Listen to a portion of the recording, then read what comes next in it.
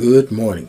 I'm Pastor Jackson from House of Prayer Family Church in Jefferson City, Missouri, with the good news for today.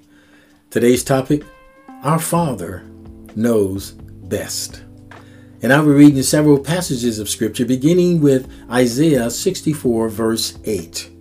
But now, O Lord, you are our Father. We are the clay, and you are our potter, and all of us are the work of your hand. Matthew chapter 6, verse 9, pray then in this way, in this manner, Our Father, who is in heaven, hallowed be your name. 2 Thessalonians 2, verse 16, now may our Lord Jesus Christ himself and God, our Father, who has loved us and given us eternal comfort and good hope by his grace. Ephesians 1, verse 2, grace to you and peace from God, our Father, and the Lord Jesus Christ. Ephesians 3, verses 14 and 15. For this reason, I bow my knee before the Father, before our Father, from whom every family in heaven and on earth derives its name.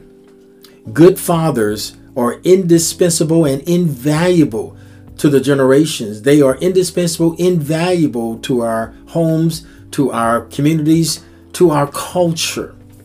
Although my earthly father went on to his heavenly reward over 53 years ago, I was only 14 at the time, I did not grasp the importance and the impact of that moment and how it would and has influenced my life.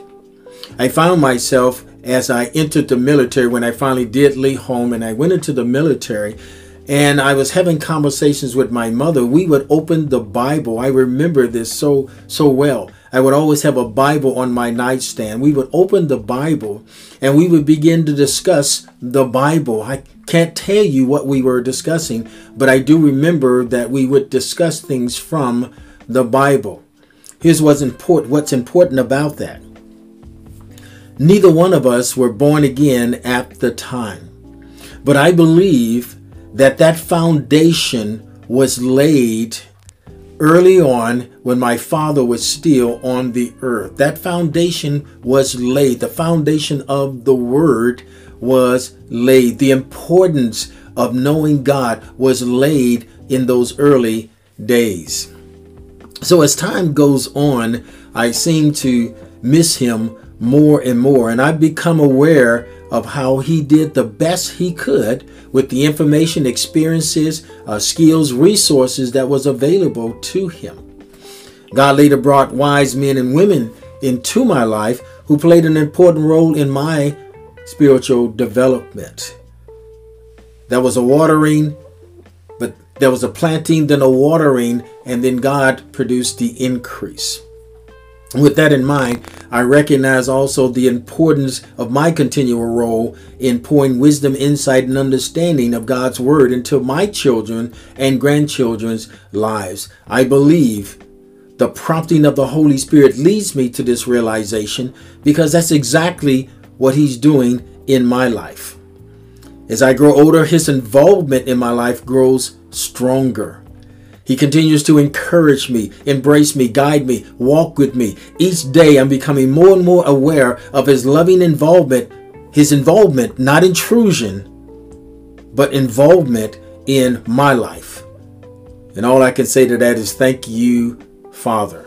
Thank you, Jesus. Hallelujah. So I endeavor to follow his example as I interact with my children, my grandchildren, those who I pastor, those who I mentor, those who I serve in any capacity. Our Heavenly Father knows best. So let's follow his example. Let's pray. Father, we thank you. We give praise for your goodness, your mercy, your grace. We thank you for the example that you have given us through your Son, the example that you revealed to us by your Spirit, the example of godly men and women that you have brought into our lives, the example of the Word of God and how we glean from it. Help us, Father, to pour wisdom and knowledge, insight into our children's life, into our grandchildren's lives, so that they can also continue on in this truth as they raise their children and their children raise their children, since should Jesus tarry. But Father, we know that you know best. You know all things. So we put our trust in you.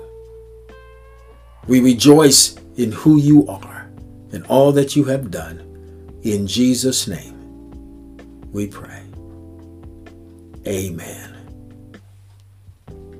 Remember, it is well. Shalom, shalom.